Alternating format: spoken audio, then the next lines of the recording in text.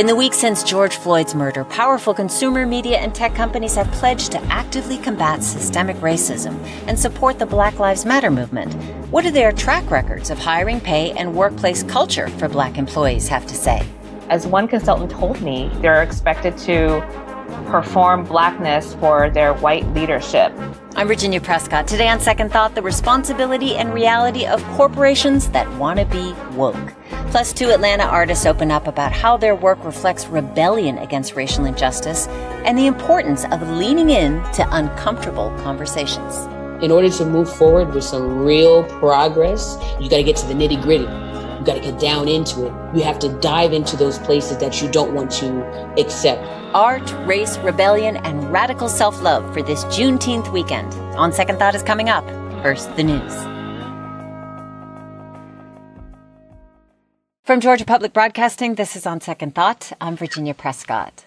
While the deaths of Trayvon Martin, Michael Brown, Eric Garner, and Sandra Bland galvanized the Black Lives Matter movement, the killings of Rayshard Brooks, George Floyd, Breonna Taylor, and Ahmaud Arbery have forced America to reckon with centuries of racial injustice and police brutality in unprecedented ways. Not only have protests demanding change been widespread, but major corporations, some of which until now have been silent, are pledging to fight racial injustice and declaring support for Black Lives Matter. Well, here to talk more about the corporate responses and responses to the corporate responses is Tracy Jan. She's a reporter for the Washington Post who covers the intersection of economics and race. Tracy, thank you so much for being with us.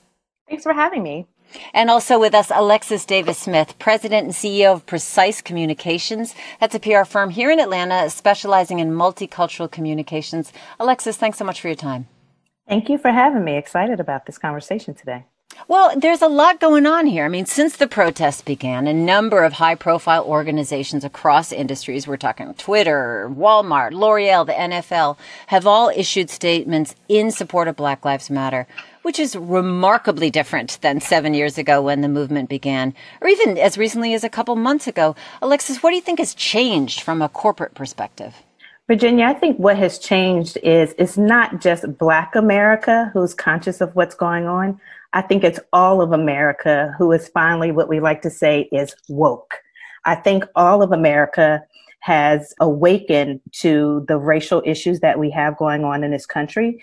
I think the fact that you had the Ahmaud Arbery murder happen and then the George Floyd murder happen within a short time frame of each other, and for us to see those things happen in such a brutal, vicious manner, there was no way that we could any longer say that this isn't an issue, and we couldn't say that it was something that was only happening sometimes.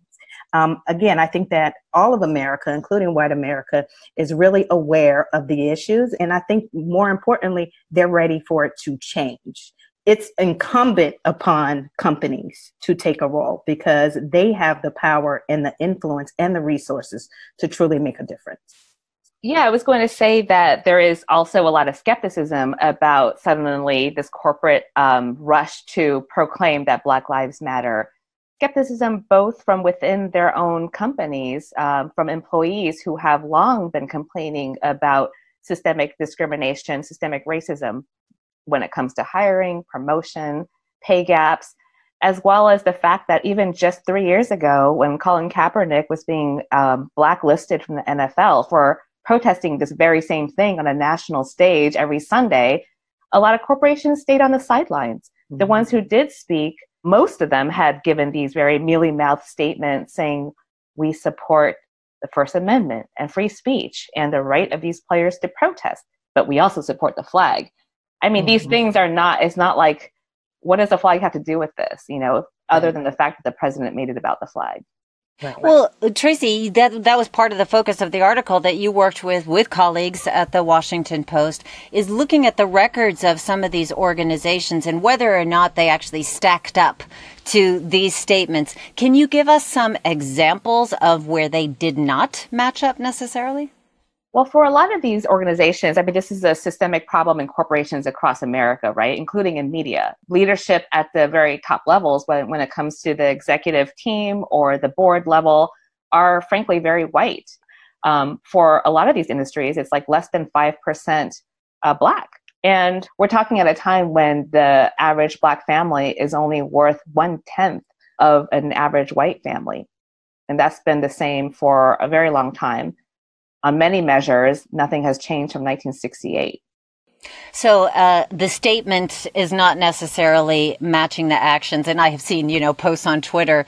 Thanks for posting your Black Lives Matter banner. Now can you show me a photograph of your executive team or your board? That kind of thing.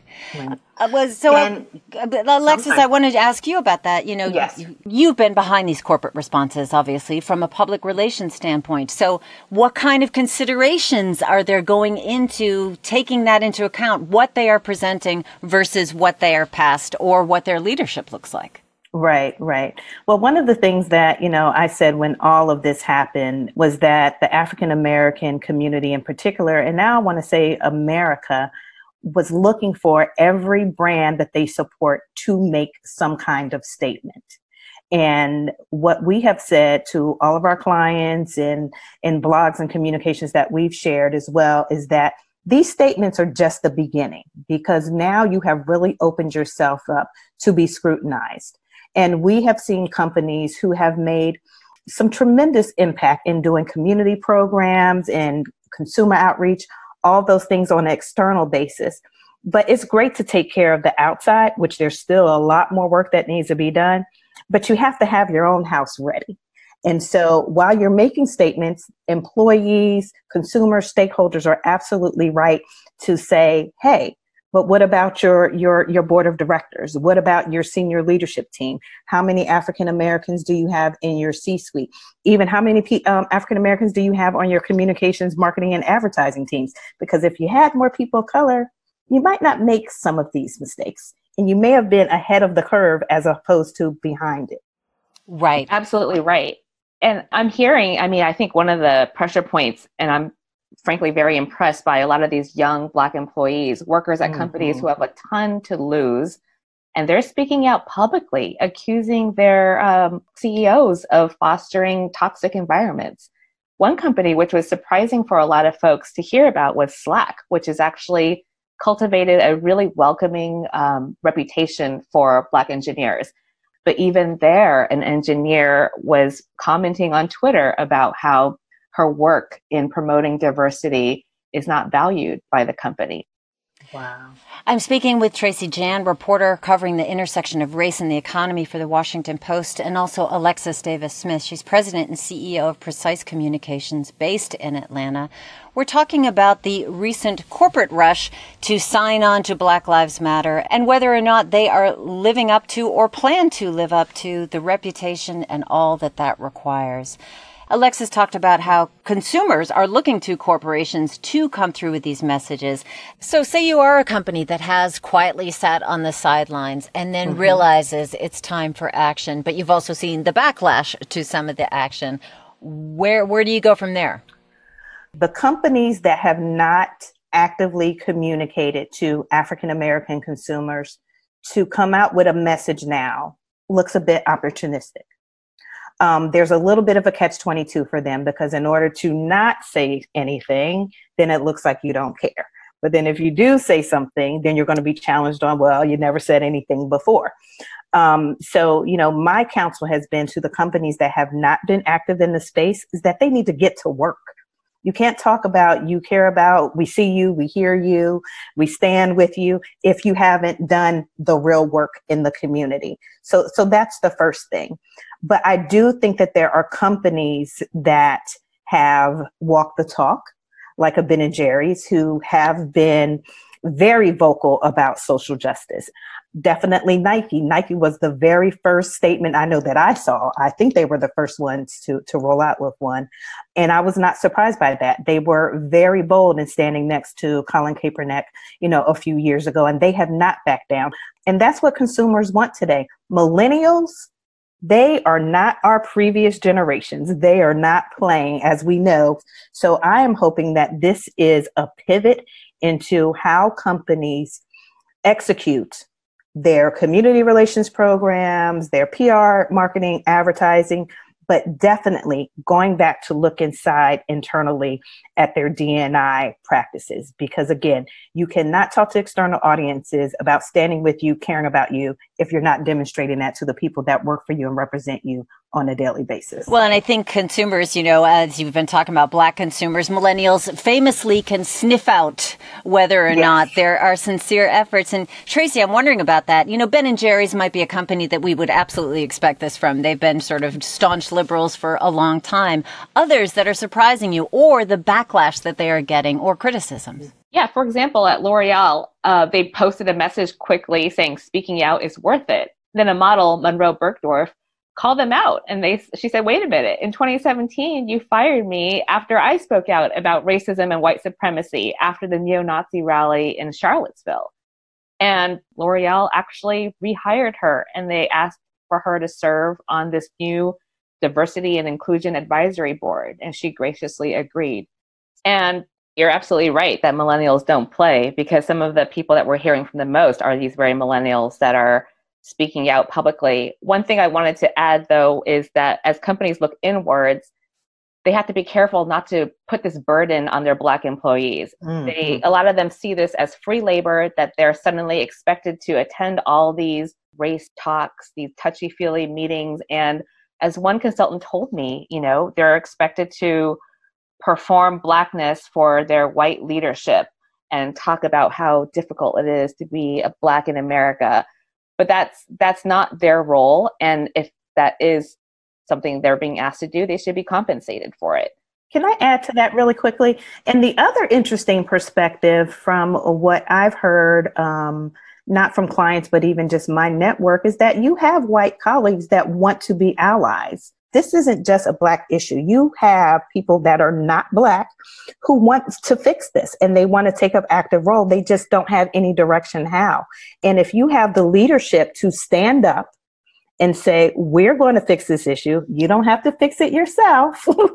It's going to happen leadership top down with collaboration from all of us, but hearing from African Americans and hearing their experiences, which I do think is important, because sometimes it doesn't resonate until a person next to you tells you a story. Because a lot of times you work with these people and you think, oh, it happens to the person on the news or the guy that I saw with the baggy jeans on the bandana. No, it happens to your coworker who walks in the office every day with a shirt and tie and drives a Mercedes Benz. So I think it's important to have that collaboration and for companies to provide that direction on how we're going to fix this together. If you're saying we stand with you and we're in this together, then you have to demonstrate that and bring everybody together and offer the solutions and support those. I wrote a story 4 years after Michael Brown was killed in Ferguson. And immediately after he was killed, all these corporations rushed to make statements about how they're going to invest in the community. But what really happened was, after the initial flurry of attention, the investments that were made in Ferguson did not go to Southeast Ferguson, the neighborhood where Michael Brown was killed. It went to the whiter, wealthier parts of Ferguson, the downtown core, and the border of Ferguson with some of the bordering suburban communities, because that's where it was most easy to invest. If you went to Ferguson 4 years after the fact, a lot of the buildings that had been burned to the ground during the protests were still burnt. Well, that's, I think, an excellent question, the whether or not this, we've already seen commercials on television shift from, COVID-19 based commercials to now Black Lives Matter based commercials. So they are seizing this moment. And I think similar to those who are out protesting, how can we sustain this in real ways? That's a question to you. Anything is that consumers can do to ensure companies we are holding feet to the fire of companies that are holding onto these messages and to make sure they're creating the kind of change that they're pledging to. Yes. Well, listen, the African American consumer market has $1.3 trillion in buying power. That is not a low number. And we drive the consumer market in a lot of different categories. So we have to begin to recognize that there is power in that. And, we're big about cancel culture these days. If you see companies that are not walking the talk, then you can cancel them. You don't have to support them. One of the things that we recognize is that, and we've worked with actually Nielsen in the past, one of the things that they say, which we agree with, is that when you agree to support a company, you should always look into who do they support? Are they investing money in your community? Are they spending money advertising in the media outlets that you support and you consume? What does their advertising look like? Does it speak to you? Is it culturally relevant? Where do they stand on civic and political issues? And I think people are starting to pay much more attention to those things now. And so far, I think from a consumer perspective, there will be a shift in purchasing patterns and how consumers really show their brand love to the companies that they support.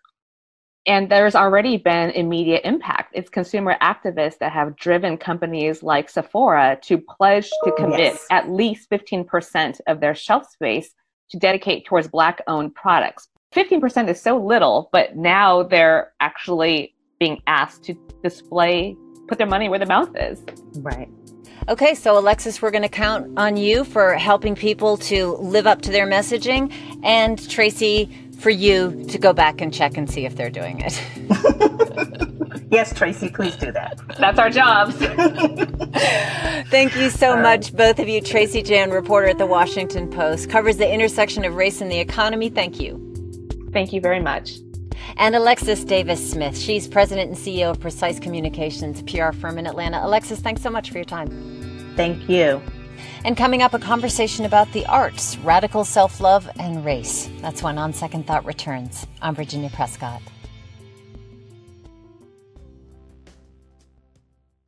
From Georgia Public Broadcasting, this is On Second Thought. I'm Virginia Prescott. Earlier this week, we talked with Carlton Mackey, director of the Ethics and the Arts program at the Emory University Center for Ethics, and creator of Black Men Smile and Beautiful in Every Shade, and with photographer and filmmaker Melissa Alexander. Both are part of the Juneteenth Art Takeover. That's a temporary exhibit of works by Black artists installed over the now boarded-up windows of the Flatiron Building in downtown Atlanta. All of us at OST strongly believe that art can help us investigate and illuminate gaps in our understanding of each other and the world at large. You've likely seen those lists of books and films and songs intended to educate white people about systemic racism. Well, we wanted to counter that centering of the white experience and planned to talk with Carlton and Melissa about how they are engaging with the arts and their role as African American artists at this pivotal time of reckoning with racial inequality and violence. But as you'll hear, the conversation probed much more deeply into the insidiousness of racism and questioning the sincerity of white people, like me, to dismantle a system that has benefited us. So let's get to it. I asked Melissa Alexander if she could share which books she has been turning to at this time. Most recently, I've been reading about Kwame Brathwaite, who is a photographer who is known for starting the Black is Beautiful movement in New York City in the early 1960s, late 50s, early 1960s, well before anyone was, even calling themselves Black. People were still calling themselves Negro or colored, right? He was very vocal about wanting to be known as an African, about being known as a Black man. And he created an entire movement around this idea that Black is beautiful. Black is something to be celebrated, whether it comes from your hair, to the food you eat, to the clothes that you wear, the things that make us us, rather than changing to fit an ideal that society had created. It's really standing in yourself and appreciating yourself. So as an entrepreneur, as a photographer, as a filmmaker, I read about him and I'm just so incredibly inspired to do very much the same thing. Kwame Brathwaite was part of the Black arts movement of the 60s and 70s, another time when America was confronting racial inequality. Carlton, how about now? What do you see the role of artists playing in what's going on right now when big questions are being asked and big demands are being made? I like to say that the role of the artist is to translate the longings of the hearts of the people. And that is how I've in my own reflections, I've worked to think about the weight of what this moment means and my function as an artist. People lean on us to represent them. We have a unique responsibility and role to proclaim the expressed desires, to channel the righteous rage of the community that we are part of, the wellspring from which our art comes. But even more importantly, because art is so important, the transformation is in showing us what we look like on the other side of the struggle, and to give us a vision of what it might look like if we weren't simply downtrodden, if we weren't simply in this state of crisis. And I think one of the beautiful things that I've seen happening and that I want to be a part of is showing a vision of our strength, of our power, of our resilience, of our beauty, as a reminder that which they say we are is not the final word. But I also want to hear some examples of the kind of things that you're talking about, that something that transcended the moment and showed you something else, a piece of artwork, a film, a music, something that you read, a poem, something that did that for you. I had to be reminded of the function of John Coltrane in my life recently, who is a pioneering, visionary, deeply spiritual prophet. He's canonized among Black artists. And it is the sheer excellence of his execution when listening to him that you cannot deny the power of the Black voice, just belting and coming out of that horn.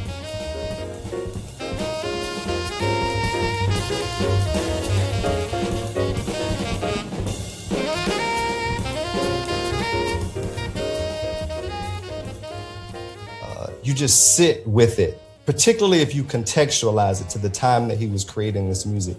You're able to see that and feel his ever presence, but his calling us to a time beyond even time and space. I mean, it's a deeply spiritual exercise, and I feel it and experience it every time I listen to his work. Pursuance there from John Coltrane's A Love Supreme. It's a go-to for my guest Carlton Mackey, artist, scholar, and creator of Black Men Smile and Beautiful in Every Shade. Also with me, Atlanta-based photographer Melissa Alexander, also known as Phyllis Iller. Really worth following on Instagram. Well, I do want to hear not only about the art that you're turning to, but what you're doing, the art you're doing, which includes a number of portraits.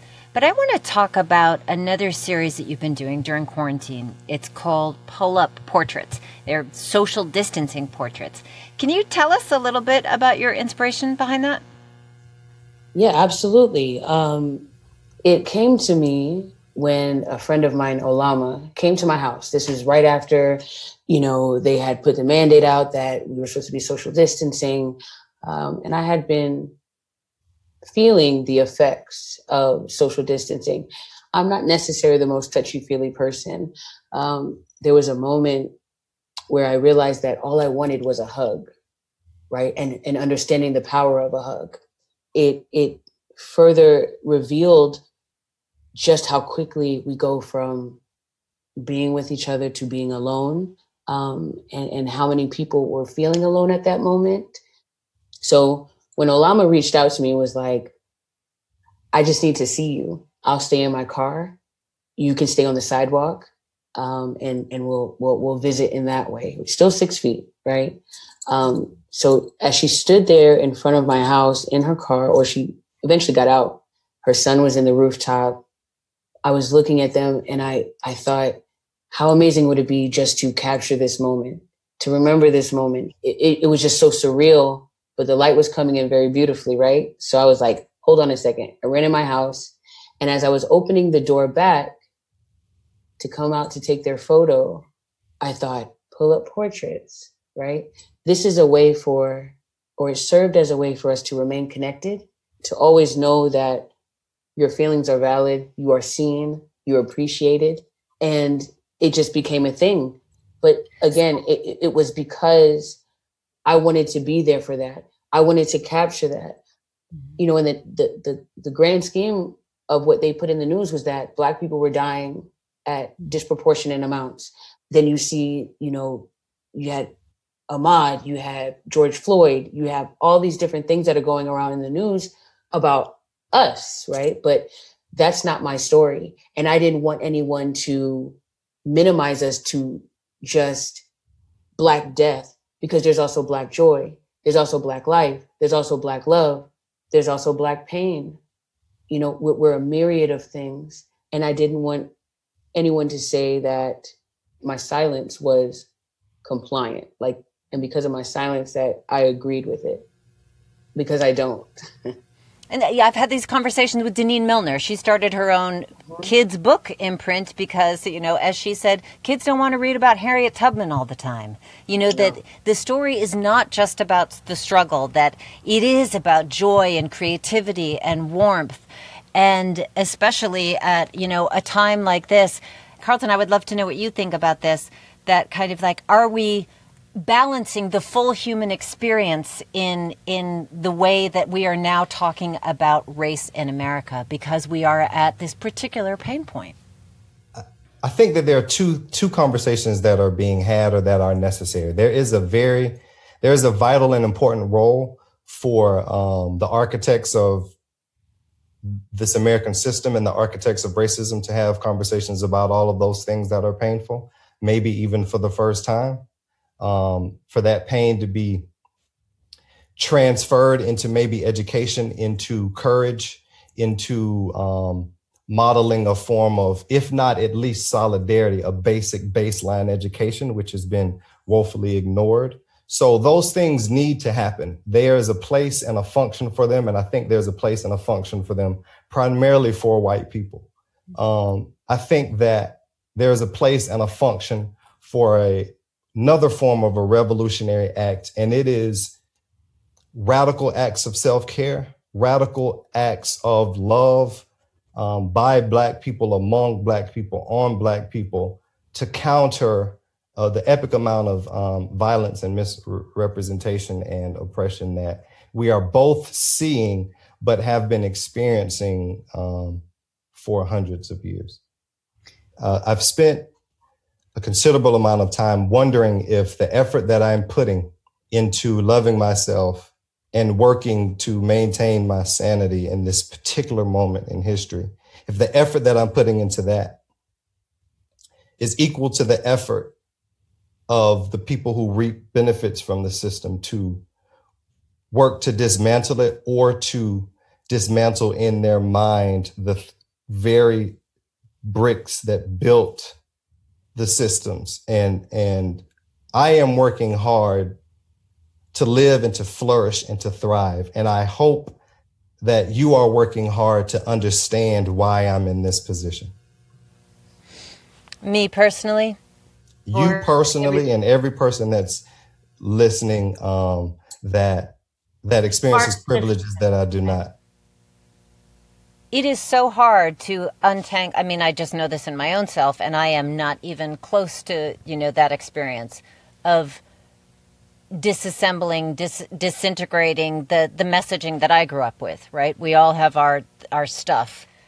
I am kind of embarrassed by the reading lists, you know, because it's like everything else, you can purchase your way out of this. Do you know what I mean? Like if you read these 7 books, you know, it's like the keto diet, like 21 days to get better at race, you know, guaranteed results, you know, kind of thing.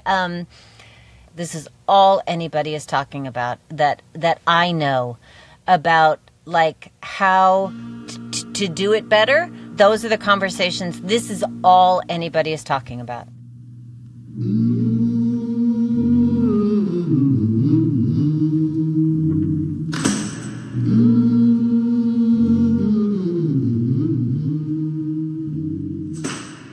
Well, that is me fumbling to lean into the discomfort of talking about race, as all the experts suggest we do.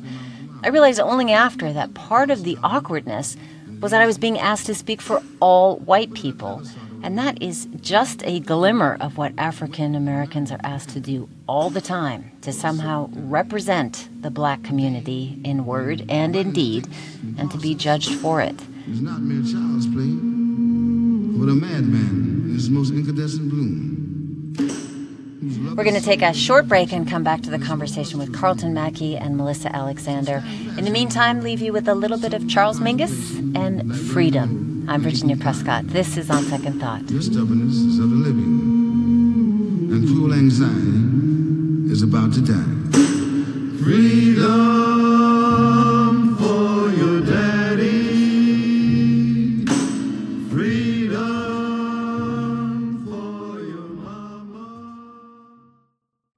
This is On Second Thought from GPB. I'm Virginia Prescott. Let's get back to my conversation with photographer and filmmaker Melissa Alexander. She's also known as Phyllis Iller, and the artist and scholar Carlton Mackey. We spoke just a couple of days after the shooting of Rayshard Brooks by an Atlanta police officer, further inflaming the rage that erupted after George Floyd was killed in police custody. And that anguish was fresh when we talked. Carlton created the Black Men Smile hashtag and platform to counter the flurry of painful and oppressive images and videos of black men that surfaced after the death of Michael Brown. Tens of thousands of people have posted portraits showing black people living in joy on the platform. But during our conversation, Carlton made clear that it is just not that simple. So much of my body of work is about offering myself and my community reflections of ourself as beautiful and as strong. But when people go and they Google me and they see my work and they see Black Men Smile and they see all these reflections, you cannot miss that is an act of resistance. That is no more important than, but no less important than, the radical acts of resistance that we're seeing in the streets, the radical calls for change, the expressions of joy that you see me embody are not detached from the real life experiences of something that looks totally different than the images that I'm putting into the universe. But don't get it messed up. Don't get it twisted. Do not think that we're just around here smiling and happy, and do not think that we are doing any of those things with you in mind, or to decrease the discomfort that is being experienced by people who are collectively either confused or feeling guilty or not knowing what to do with us seizing this moment to make demands and to make these proclamations, and that we can no longer and we will no longer wait. This is a moment for all of us to seize, to capitalize on, and whatever it looks like, whether it is a radical restructuring of the way you live life, of your relationships, of being with partners who are racist and that you've accepted, of being a part of organizations that you have an influence within, but that you've accepted the excuses for why it's not quite the time. This is the time. It is both the time to dismantle and it is the time to build. And that is the stretch. That is the movement toward which we will be able to obtain and to make sustainable beyond this moment. What you're saying to me just feels so rich and meaningful, because it's about the paradox of how it feels on the inside and how it might look to others on the outside. And Melissa, I wonder if that's something, you are a person who takes portraits. So you are capturing images of what people look like on the outside, but obviously trying to get to what's in. And I wonder if you have any thoughts on the kind of stuff that Carlton is talking about, that distinction between the image and the perception. Absolutely, I do. I could put it to you like this. Being a storyteller and being someone who enjoys hearing stories, with this Juneteenth takeover that we're going to be doing, I struggled internally with what images I would offer.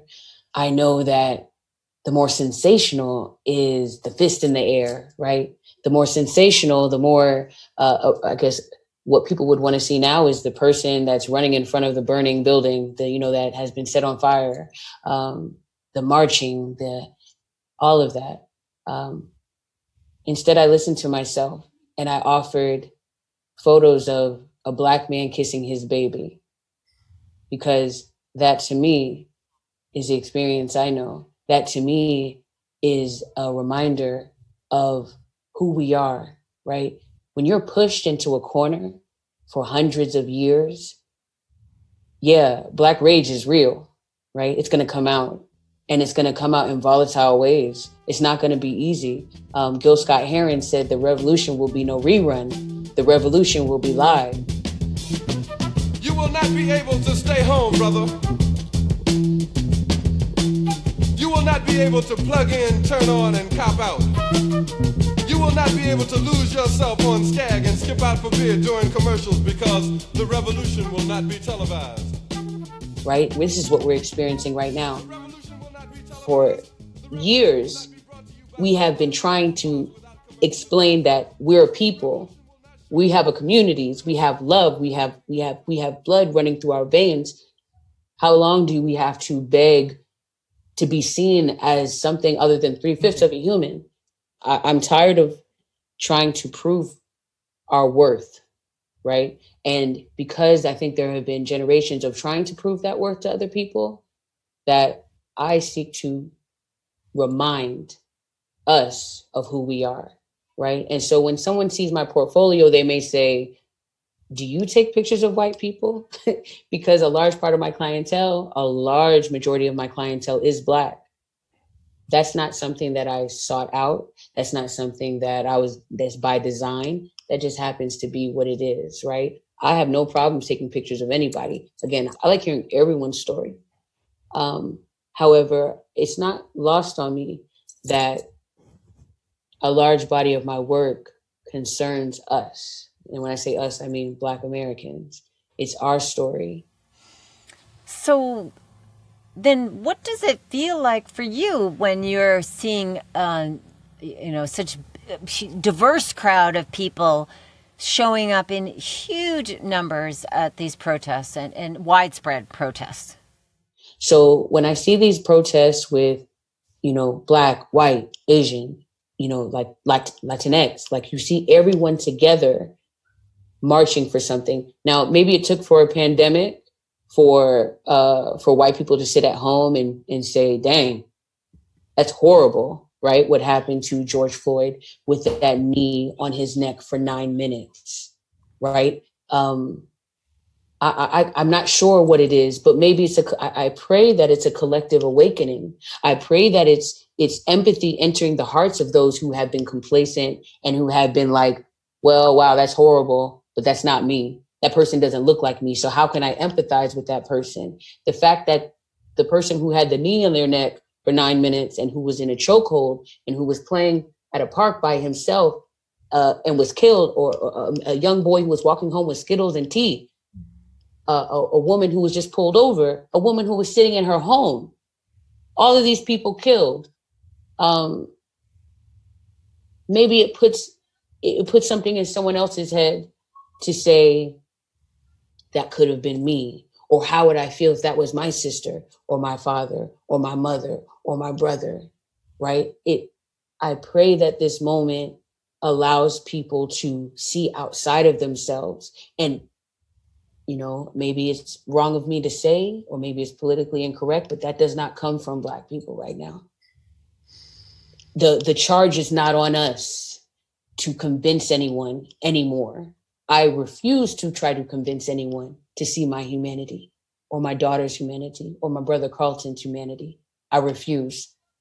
The onus, is on white people to open the conversation within themselves.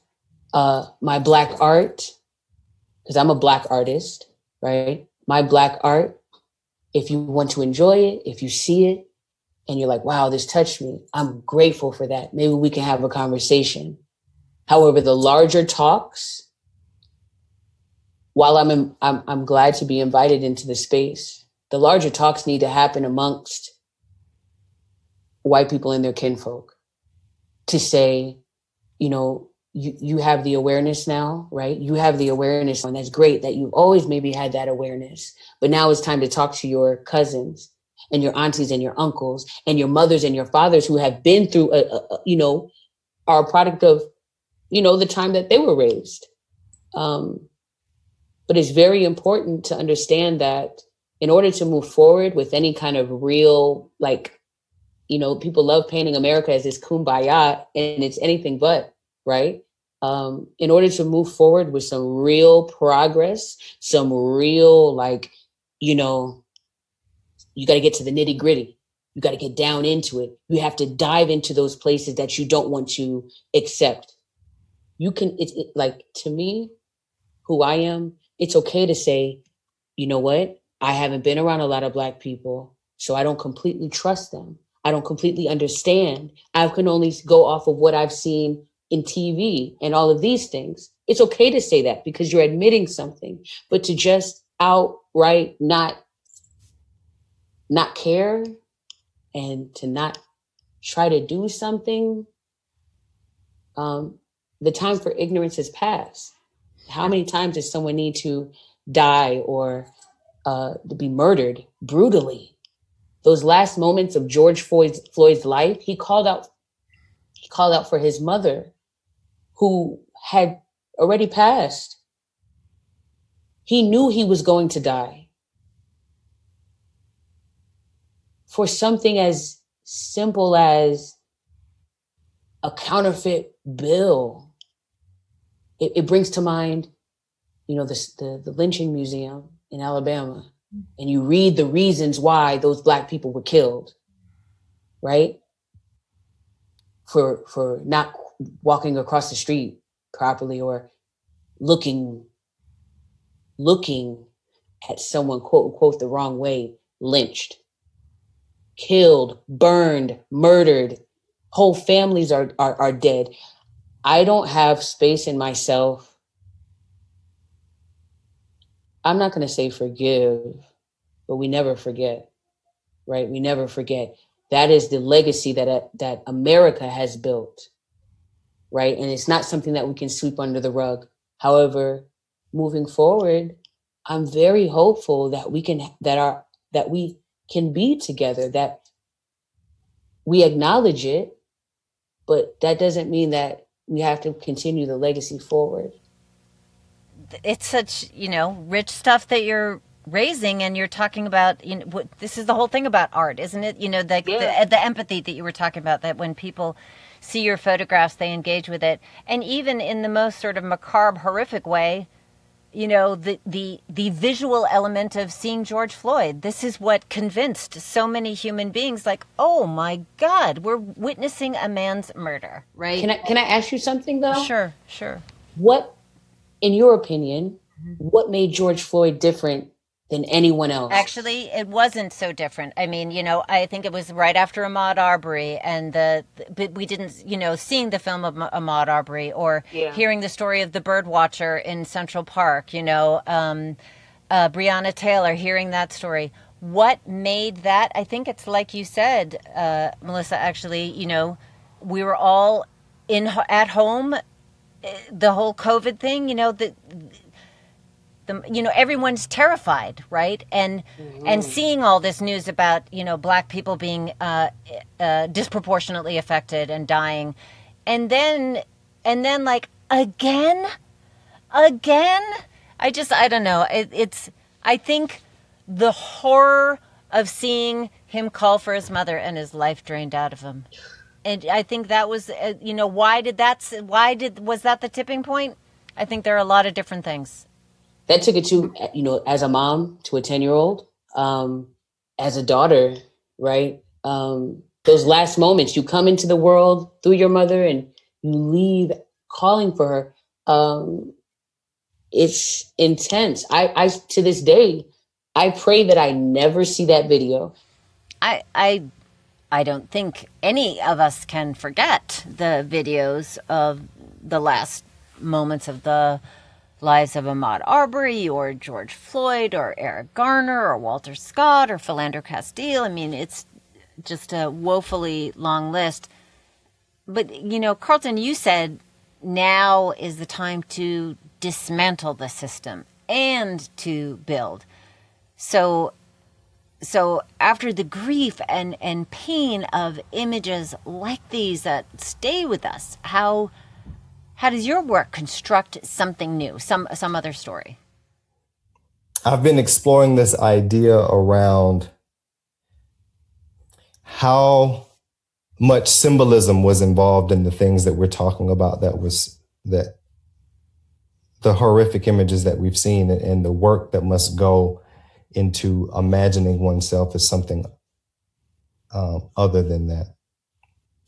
I think that what Black people can do and what the work of Melissa is doing and what the work that I'm trying to put out there is doing is centering the Black narrative and Black joy so that Black people can accept for themselves their own freedom, so that everyone around me that comes in contact with me or my art in their own form of marginalization and oppression, as women, as gay folk, as people who are other abled, as people who are brown, as people who are immigrant, can celebrate the sound of hearing their chains fall onto the ground by engaging with me and my work.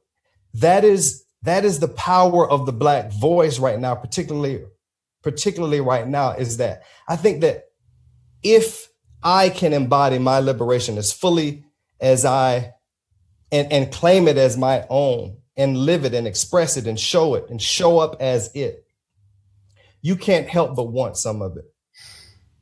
And what I'm going to commit to for Black people is to see me and to see my work and to see themselves as already there, as already free, as not waiting on the laws to pass, not waiting on white folk to watch the movies, not waiting on the companies to do whatever. But this Black man is already living and expressing himself fully as who he knows that he is. And you as a woman, you can't help but know that yours is possible. Because if I can do and be that right now, what are you waiting for claiming your own? That is what and who I want to be. And it is what I'm committing to. And it is what I want my people to commit to and to live and to embody. Yes. Yes. It's just, how do you undo so many years? How do you forget so many years? And time again, rise. We've known that Black Lives Matter. And so we stand in that fully. We stand in that fully.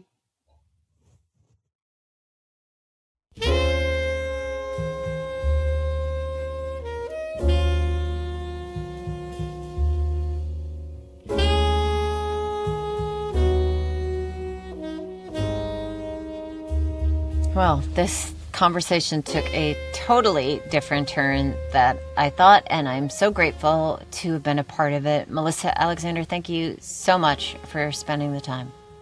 Thank you for having us.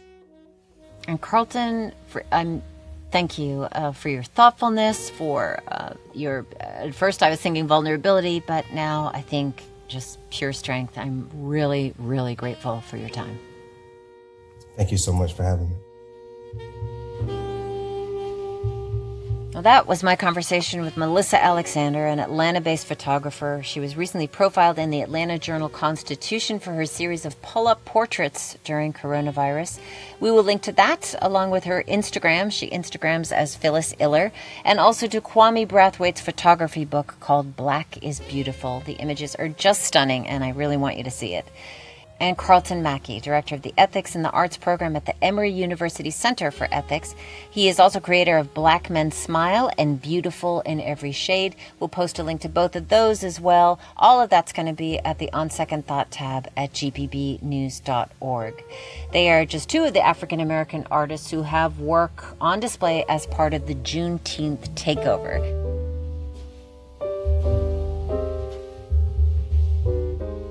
We're going to leave you with a song that Carlton chose from John Coltrane's Giant Steps album. This is Naima. Happy Juneteenth weekend and happy Father's Day to all of the fathers, the surrogate fathers, stepfathers, the father figures, the fathers who are no longer with us. May their memory be with you in a beautiful way. Thank you for spending some time listening to On Second Thought from GPB.